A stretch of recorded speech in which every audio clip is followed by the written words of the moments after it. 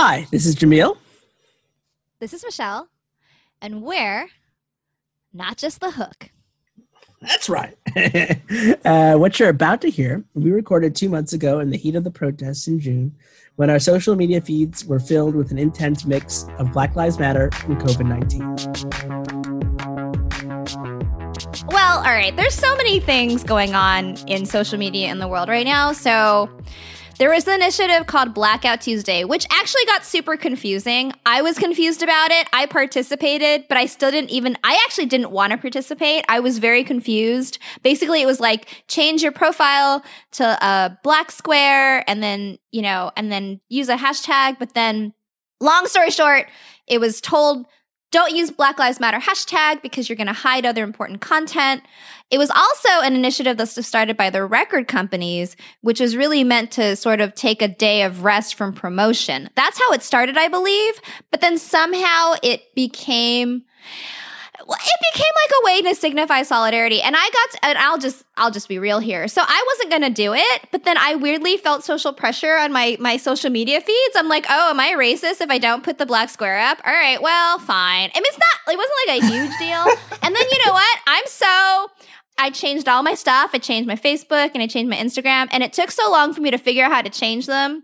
I'm not fucking them changing them back. I mean, they're just black squares. They're just all black. All my profiles or photos are black now. You know, it's fine. They're all still that way? I'm not changing them back. Maybe I'll change them back when racism is over. I don't know. So you're gonna have to wait quite a long there. No, I don't know. Yeah, we'll see. But anyway, so in response to Blackout Tuesday, another group of people were like, we're gonna have Whiteout Wednesday. So we're going to have Whiteout Wednesday trending as a hashtag. So many things happened with Whiteout Wednesday. First of all, BTS Army found out about Whiteout Wednesday and they were like, nope. So they took the hashtag Whiteout Wednesday and anytime they used it, they posted like a ton of photos of Whiteout. They posted reviews of Whiteout, how effective it was, whether the brush was better or the sponge applicator was better. It was amazing. But then the other thing they did, which is amazing and hilarious, apparently people did not know how to spell Wednesday. So you have Whiteout Wednesday as a hashtag, and you had like 4 different spellings of Whiteout Wednesday. So then BTS Army just went and used all of the misspelled Whiteout Wednesday hashtags. They just took them over, and you either got another review on Whiteout or you got a K-pop video. It was brilliant. It's awesome. I thought it was a brilliant move in solidarity. It freaked me out the first time I saw it. I was like, why is All Lives Matter and Blue Lives Matter trending? I was like, oh, okay, I got it. Blue Lives Matter was so great. Oh, man. They took a hold of the hashtag Blue Lives Matter. And it was just cartoons. It's like whatever blue cartoon is. It was not just cartoons. It was basically blue. It was the Smurfs showed up. The Smurfs, Grover, Blues from Blue's Clues, the genie from Aladdin, anybody blue, and those blue lives do matter, I think.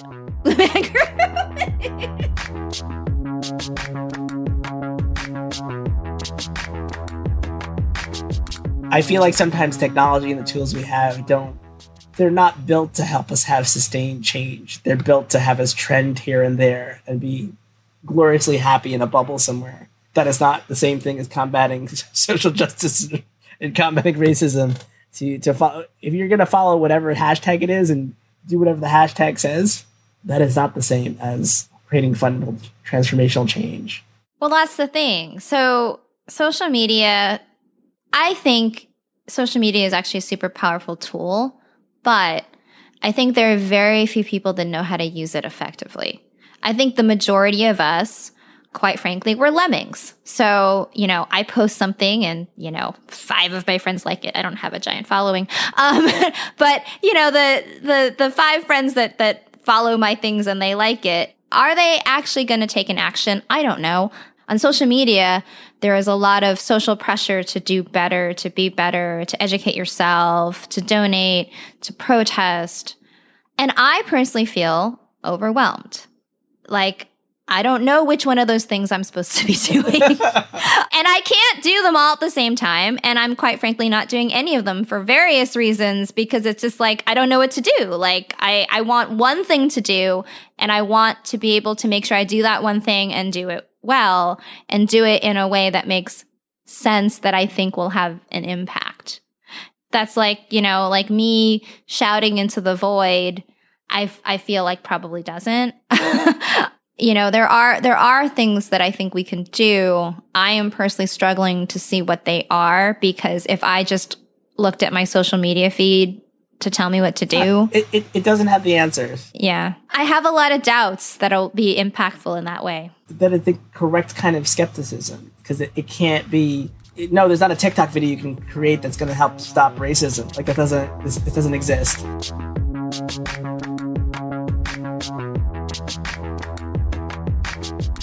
If you want change to happen, we are like, I think that you need to make this admission. This is like a great time for like certain kinds of change, but we're also emotionally not in a good place to do.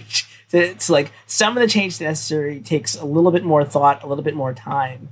It's not a TikTok video, and we're all like emotionally drained. I've never been so emotionally drained repeatedly for different reasons to different weeks as I have in the last 3 months. So I've had weeks where like I'm exercising and I'm like planning like good apocalypse things, and other weeks where I'm just like drinking, depressed, and not able to do anything. It's like nothing about my life is about trying to create a sustained change. I'm just trying to make it to whatever is the next exit, or what. It may be a deep breath, it may be like sleep or drinking. I don't know what it is, but the idea of like shifting a system is like the least. It's great for protesting. It's great for going out there and having your voice heard. It's very hard to think about systematic change, and the tools out there, that what people share out there, like blacking out that's not a thing. It's creating different messaging. It is a thing. I did it. I know. That makes me, I don't know. That makes me nothing. It makes me a cog in the social media machine. I mean, look, let's just face it. We're all trying to survive, right? So that has always been true. We're all trying to survive. Two things I was going to say. That it's so simple. It's like have an interaction, and then like I take out my sanitizing thing, sanitize my viciously, whatever I do before I touch things. Whenever I'm out, it's like, you're a crazy person. No, this is what everyone does now. I know. All the OCD people are probably so happy. They're like, this is what it's supposed to be doing all the time. And then I have to say, as a black man, I do get a kick out of this. This is a small joy that I get, is that I can be very suspicious of white people on the street and like back away from them. It's like, you may be scary, so you're dangerous. It's a weird change in things. I said it. Oh, you cross the street now when you see a white person. You just like... It is. There's a small part of me that is very joyous about that. It's not so small. There's a good part of me that it's a little bit joyous that I get to be very, very suspicious of white people. And rightfully so. I'd be like, oh, no, I ain't coming near you. I'm going to cross the street. I'm going to walk around you. I'm going to go on the street to avoid being next to you. And that's acceptable. Before Memorial Day, it was the first time in my life where I was really afraid of being Asian while walking. And that's just true, because every Asian person is being blamed for the coronavirus. Like, because every Asian person just automatically has it. Several months back, I was scared to walk outside because of the potential fear that I would be attacked because I was Asian, and because of the death that the coronavirus was causing. And it struck me in a very real way that this must be what it's like to be Black every single day. Now some time has passed where I am able to go outside without that anxiety, and yet I'm left wondering, what can I do to make it so that in the future other people don't feel this way? So one way to help with fear is to expose yourselves to things that you don't know about to lessen that fear, right? That's why a huge part of diversity is, increasing the amount of people that aren't like you in the room to get that perspective and also to lessen the fear, right? Because we're actually more alike on the inside than we realize most of the time. A lot alike, and a lot of the real strength of diversity is to understand and be empathetic to other people's experiences. And when you don't do that, there's not really there are replacements for it. I mean, I think the algorithms that are out there aren't meant to do that for you. Right. They're not going to, that is a conscious effort you have to go through to get that real diversity of view.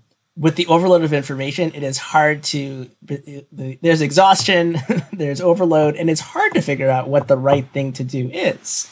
And then what are the cues you're getting to figure out what the right things to do? What are the things you can do that are true to your beliefs, and where you are? Like, I don't know. Is my feed telling me that? Right. Are the notifications on my phone, are they giving me the there's the action I want to take? I don't think so.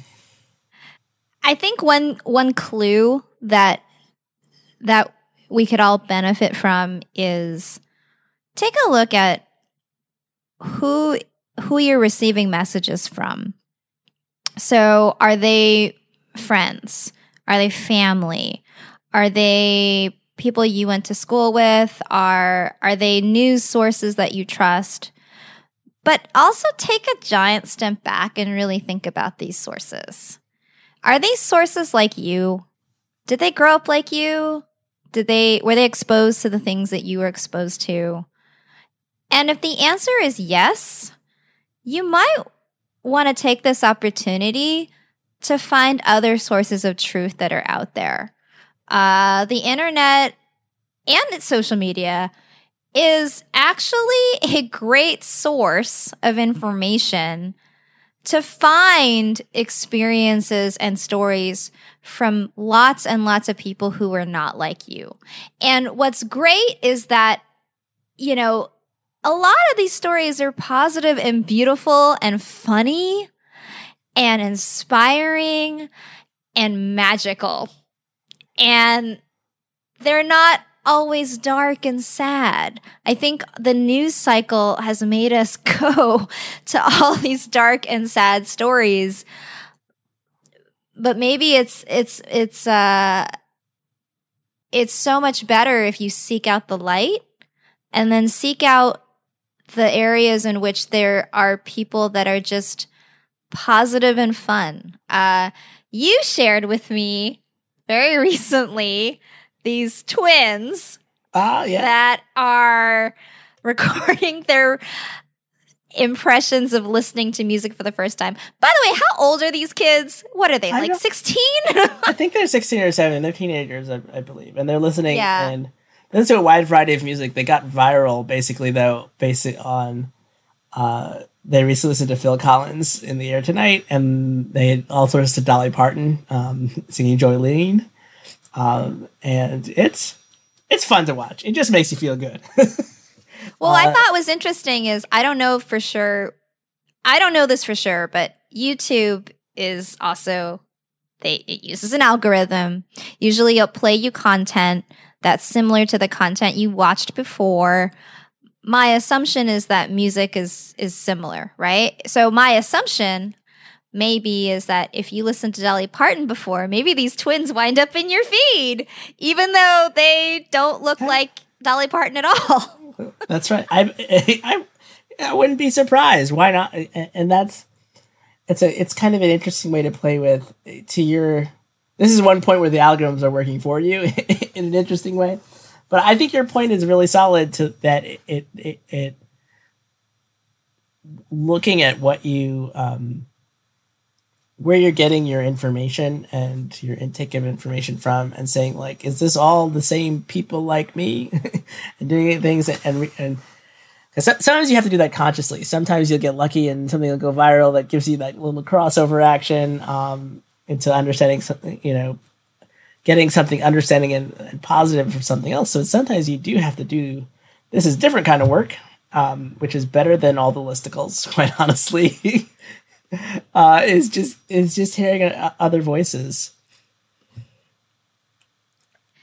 I think we have to supplement our intake of negative messages because God knows there have been so many of them this year, especially. We have to sort of balance the scales. We got to find some super positive stuff and throw it on top of it, because otherwise, it makes it hard. It's very depressing. I think now more than ever, when a lot of people us are working from home, and we get a lot of our information digitally through notifications, social media. Social media is a big news source for people. This is a time when you do need to curate where you get things from a little bit. It is worth your mental well-being to take 5 minutes out of your day, whatever, 10 minutes, take a little bit. Is this the list of, whether that's there's the range. We were talking about this before. You could just make the list of people and just follow that list on Twitter. It's like, these are the people I want to watch. I'm just going to watch what they watch. You can go all the way and cull all through your Facebook friends and eliminate and curate that. Might be a little bit of work, but there's the range. But creating those spaces where you get positive information flow is a powerful construct that I think everybody should do. I'm doing this at work. I'm telling everybody as an initiative. I'm like, everyone, you need to curate how your information flows to you.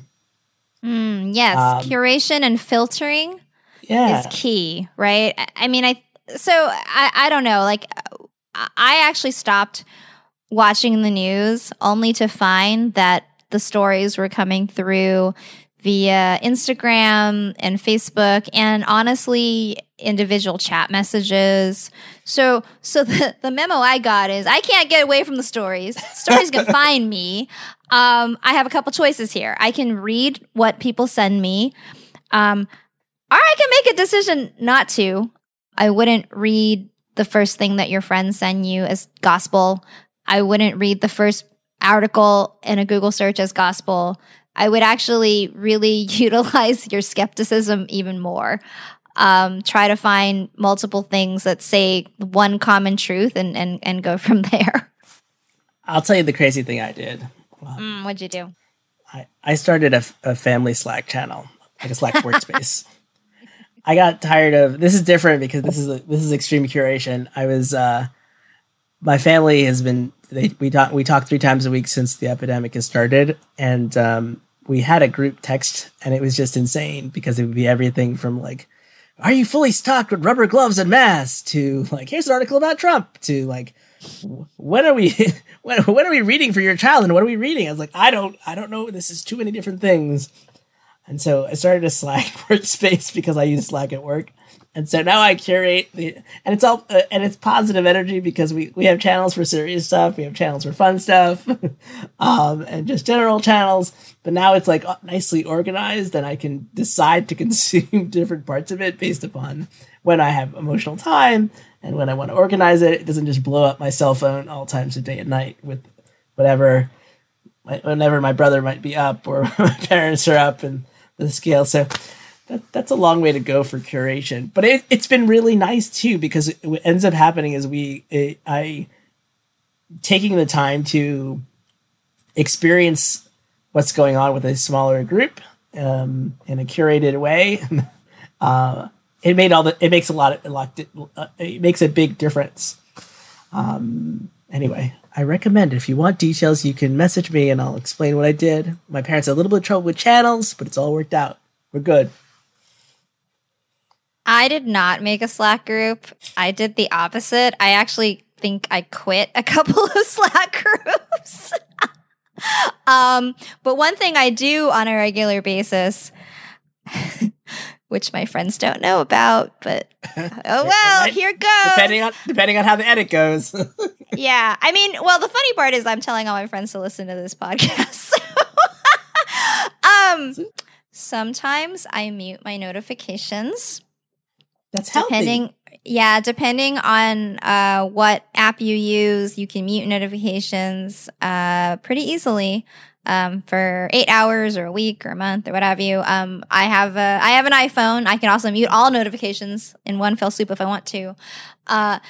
Because sometimes, the nice thing about talking to someone on the phone or even a video chat is you actually have to agree that you're going to talk during that time.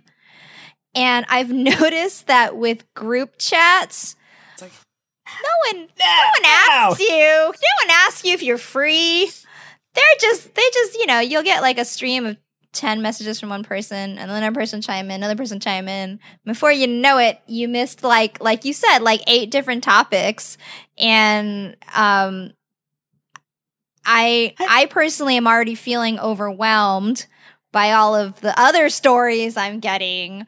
So I mute stuff. I don't always read. Hey, you should not feel. I have no idea what you should not be embarrassed. Everyone, you should know that sometimes Michelle mutes you. So what? You know what? This is one of the things this is part of what I'm gonna, tell people at work as well. It's like, that is a very healthy thing to do, because you're right. No one to, like, if you think about the corollary that it's just like, what if someone just came at you and just like brain expel everything on my mind right now? It's like, I'm sorry, I was going to sleep. I was about to eat a sandwich. I was doing something else and I was in my place. And all of a sudden you're in my ear. If you learn one thing from today's show, go look at your notifications and see how you can mute the apps or people that you don't want to hear from. Go do it. Well, it's not like forever. It's not permanent. It's not like you can actually go up to a person and turn their sound all the way down, like, for forever. You can't actually do that very easily. But it's more like you just, what it's like? It's like when you're watching a show and you put it on pause and you're going to get back to it. Yeah. Do it. Just put it on pause. Go do it.